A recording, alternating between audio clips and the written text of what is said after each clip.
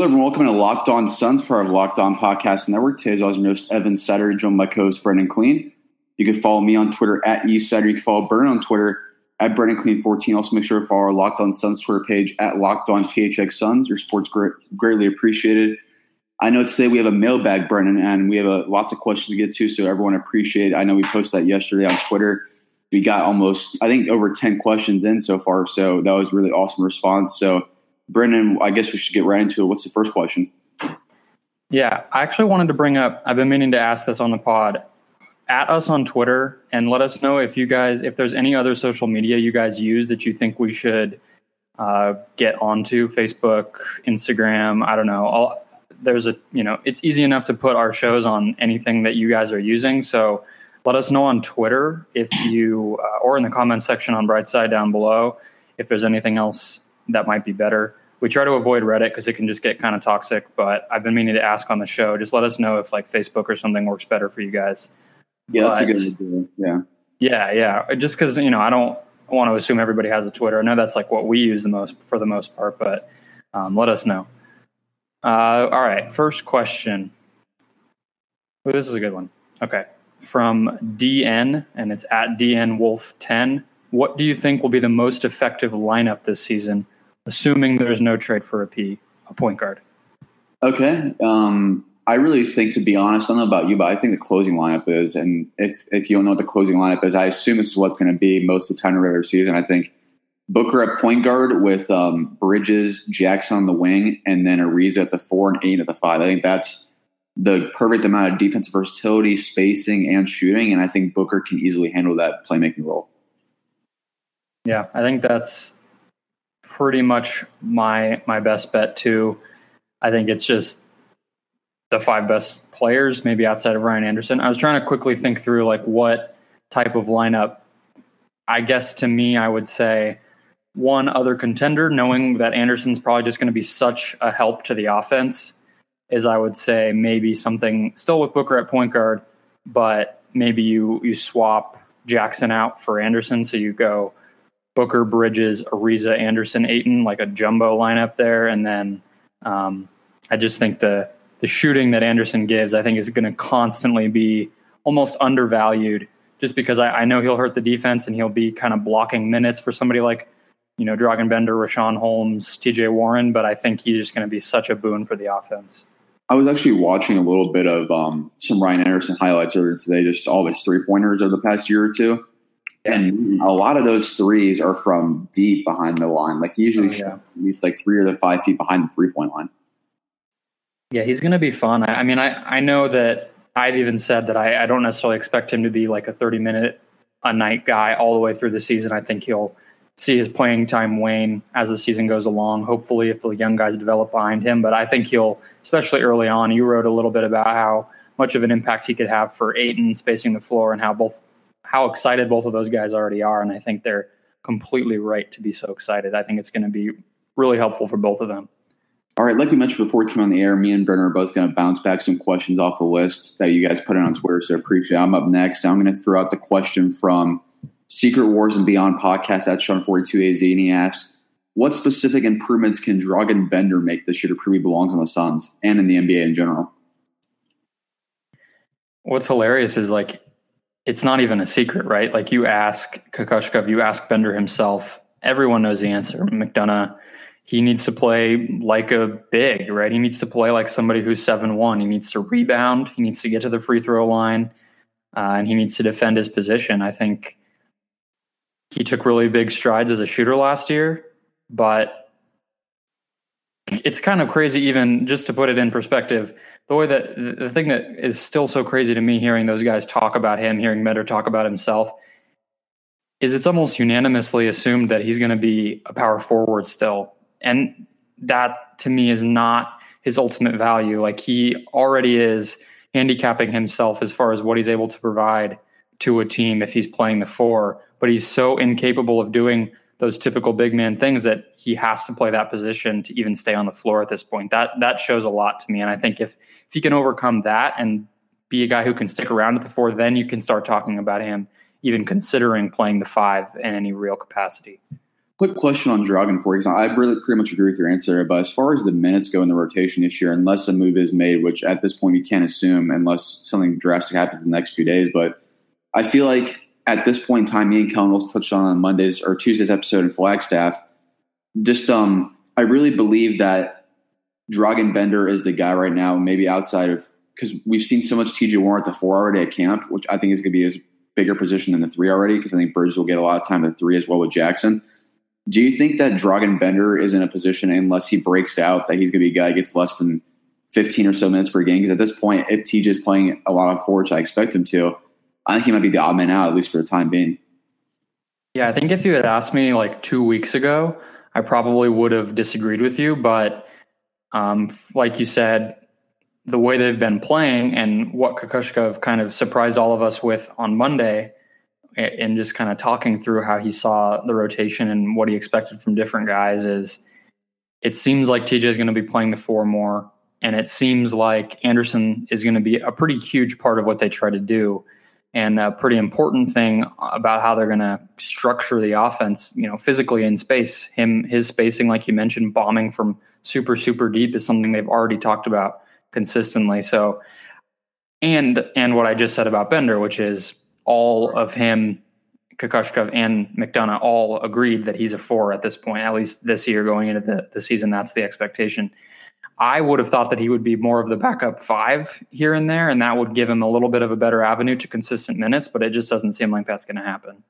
Yeah, at this point, it's going to be really interesting just to see his minutes, but also the team option. I think they have till the end of the month. He makes $5.9 million. The 4th-year option.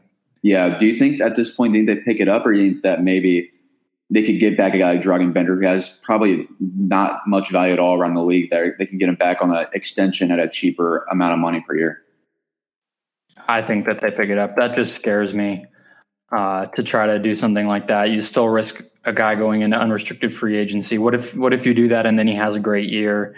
We saw it happen with Kevon Looney last year, where he's now going to be on the Warriors again after they declined his option and forewent the opportunity to have him in unrestricted free agency and be able to match any deal and all the benefits that come with that. And then they still got him and he's just on a minimum. That seems like the exception rather than the rule. I think if you do something like that, there's a real risk you lose somebody. And if he does grow into the player we all have been saying for years that he could be, I think you'd be in a really bad spot to not have any means of getting him back. But he is expensive and they do have hopes of getting a guy next year. So it is a question that you might be, maybe needs more consideration than I'm giving it, but if I'm there, it's not really it's a no-brainer for me.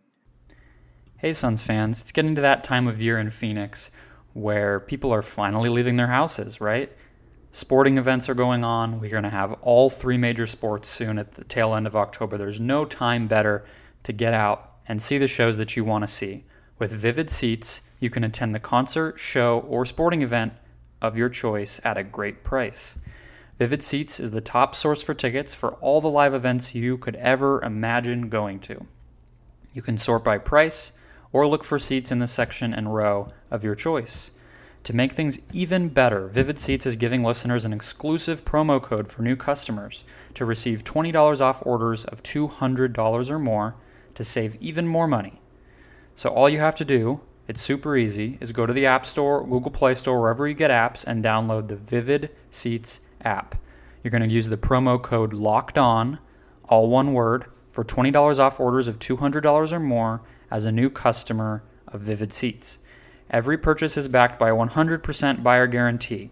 From the biggest concerts, games, theater, anything you could possibly imagine, Vivid Seats is going to have it. Download the app, enter promo code LOCKEDON, the name of this show, for $20 off orders of $200 or more. Make a memory that lasts a lifetime, and let Vivid Seats help you get to your favorite live event. All right, let's go with would you trade along the same lines of what we're talking about? Bender, Daniels, and Warren for Tyus Jones and Gorgui Dieng. He says it works on the trade machine. I'll take his word for it. I guess to me, we talked about a lot of structures for deals. But one thing we didn't necessarily hit on that this question's kind of getting at is, would you be fine with the Suns taking back Gorgui Dieng if it meant that they got Tyus Jones? Would you be fine with them being the team to do that? No. I wouldn't, because I think look how the deal is structured there. Bender, Daniels, TJ for Tyus and Dieng. I think you're giving up too much from the Suns' point of view there for a guy like Tyus Jones. I think you can get him without getting up TJ or Bender, one of those two guys. And I really don't think Gorgui Dieng is a guy that moves the needle at all. They got Rashawn Holmes. They have Tyson Chandler for this year. And he's expensive. He's very expensive. He makes $17 million in 2020, and that's just going to kill your cap space. And I can't see the Suns doing that. They've been playing it so smart so far, maybe too passive as far as deals go, but they're playing it smart as far as conserving the space. Yeah, that adds 2020 money, 2019, 2020 dollars, because Dieng makes more than TJ will that year. I don't see any way where, even though I like Tyus Jones so much, tying up your space when there's other options where you wouldn't have to do that, to me, that makes no sense. I think we're on the same page. All right, next question is from Scott Martin at SmartPlace13. He says, how much has the talk of DeAndre Ayton being an impact player on defense changed your opinion of him as the first pick, if at all? In other words, are you buying what they're selling? You've been there, so maybe you're the better answer here. To me, I'm never somebody who's going to just buy into, like, how many months are we removed? 2.5 from them spending the number one, 3.5 from them spending the number one pick on him. The players, actually, that is one thing that does get me a little bit excited to hear. Devin Booker, even Ryan Anderson has made, what he said has been pretty exciting to me, just because we were talking on Media Day, or at Media Day, like, he's played with Dwight Howard. He's played with Clint Capella, Anthony Davis. He's played with, quietly, a lot of raw athletic young bigs that kind of developed into all-star caliber players with Anderson on the team.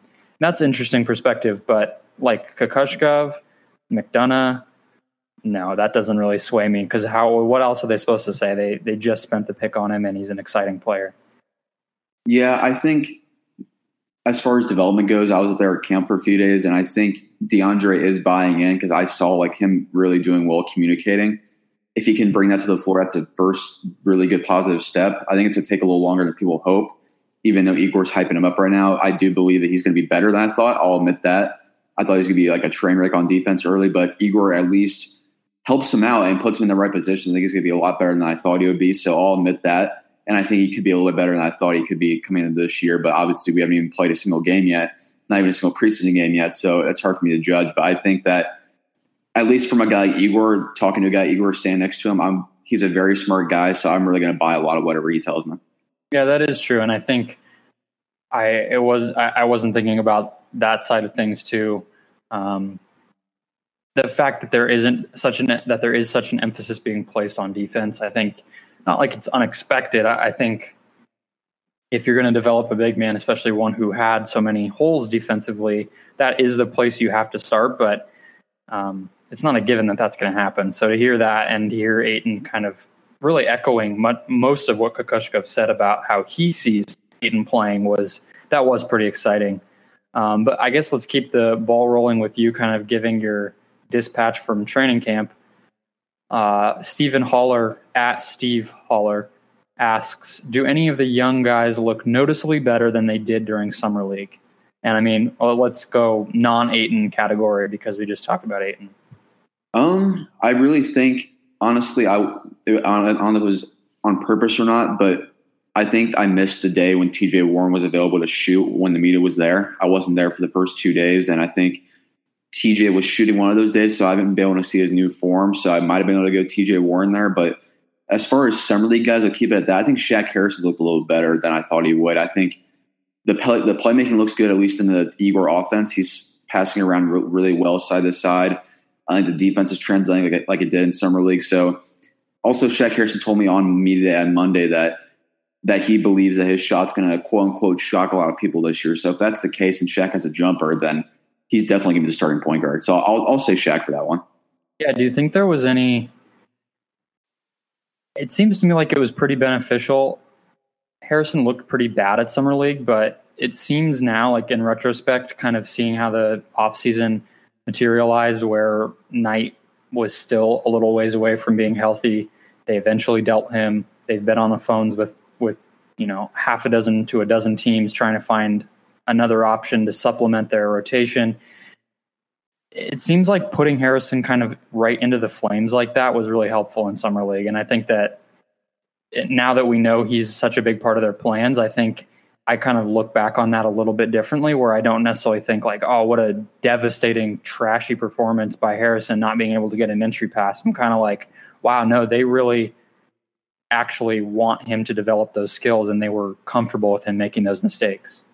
From a front office point of view, Bernie, I might as well ask you this because we asked Ryan McDonough this on Monday, but do you think there is some sort of Shaq Harrison qualities, or excuse me, some Patrick Beverley qualities in Shaq Harrison? Because if you look at their comparison stats in rookie year, they're eerily similar to the point where they're just a few decimal points off for each one in steal percentage. As far as shooting percentage, I know Beverley had a jumper already, Harrison didn't, but do you think from a front office perspective that they could see Harrison being a guy that if he does get some Igor shot Dr. Magic from him, he could be like a Beverley 2.0, so to say?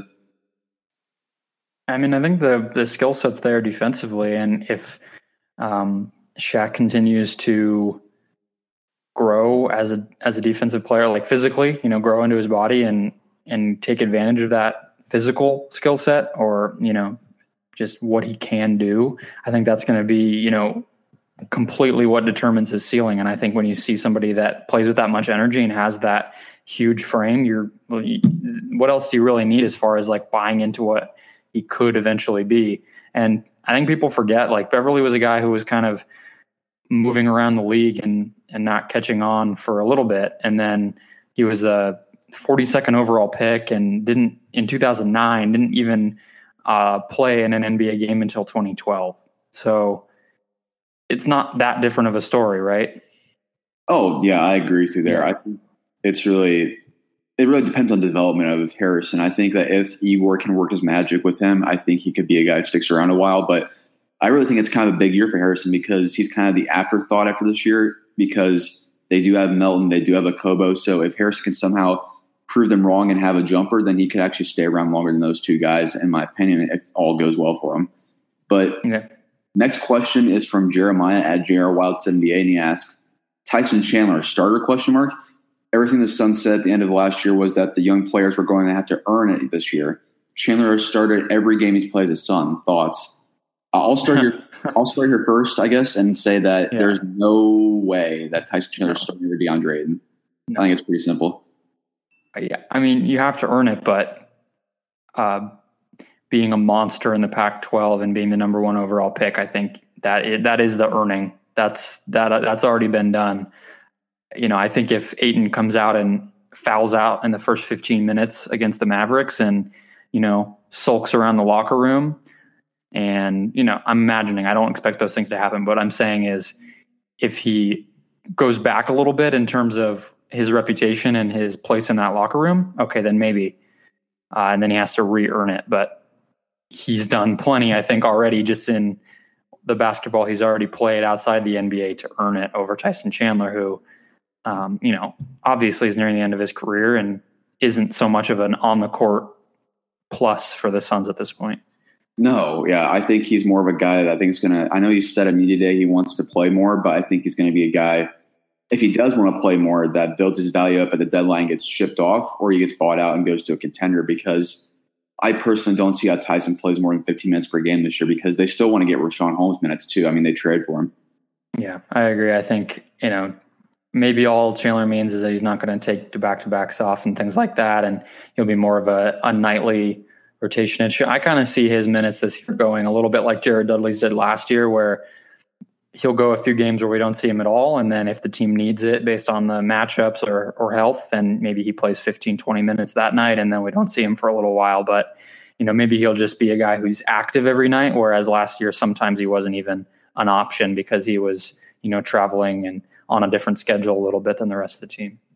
A little bit related to Tyson, but it's about his contract here with the Suns. Obviously, Darrell Arthur has an expiring contract, but I think he's going to get bought out. No one really wants his contract. But you have Tyson Chandler's $13.5 million expiring deal, really their last trade chip, so to say, as far as if a team wants flexibility to get off some salary, he's the guy that's going to have to go because no one's going to want the TJ Warren salary unless they really value him long term. So do you think that if the Suns are looking to make a trade this year, that Tyson is going to be that linch piece in a deal? Because after 2018-2019 season, there really is no guys going to be on expiring deals anymore.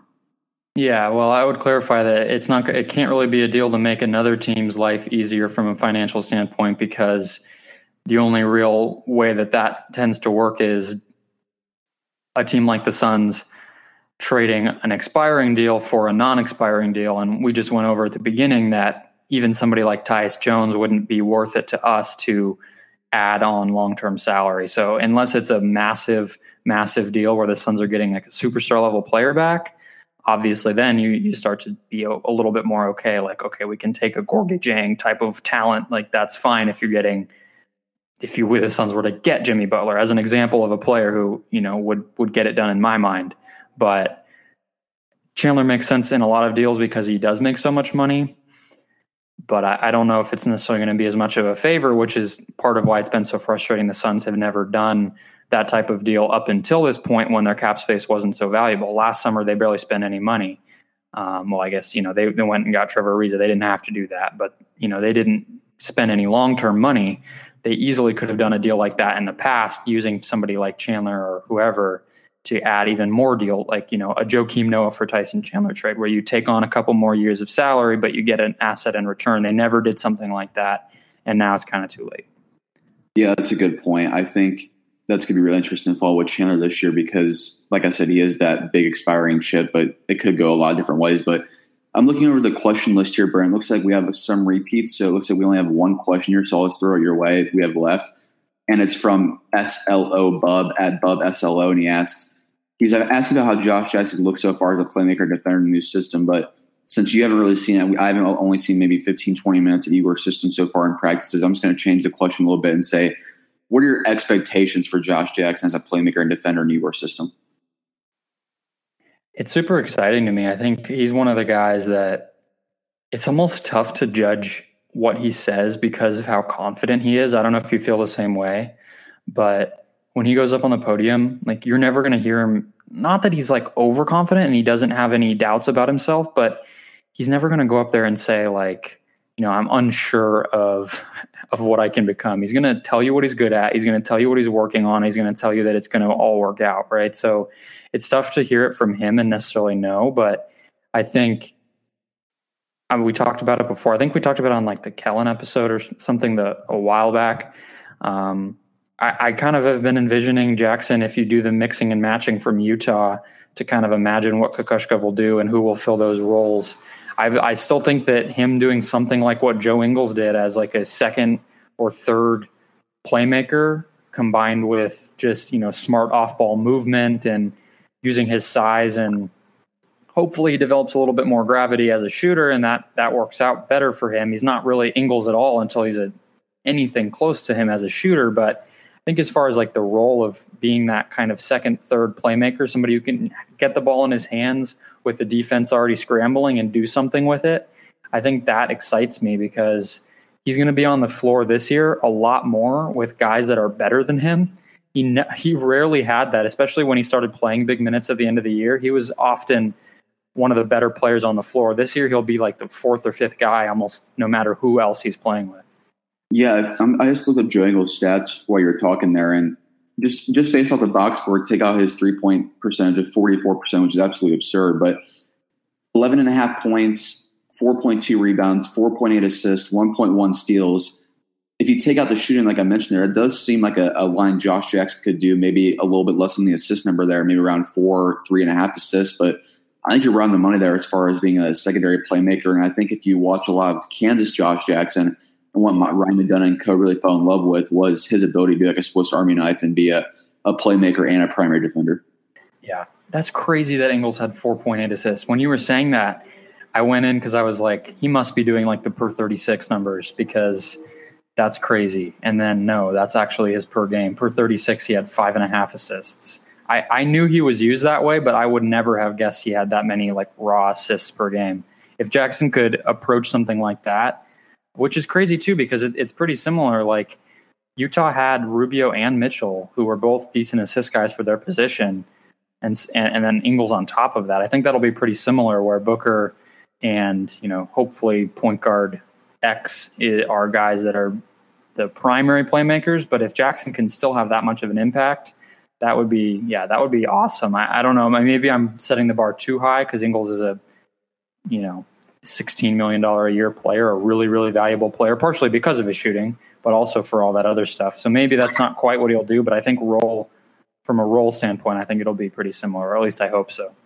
What do you think about this guy? Obviously, he has a lot more acclaim than him. I think he might have been undrafted, maybe like a late second-round pick, but I know you watched a lot of Utah as well, but what about him filling like a Royce O'Neal kind of role?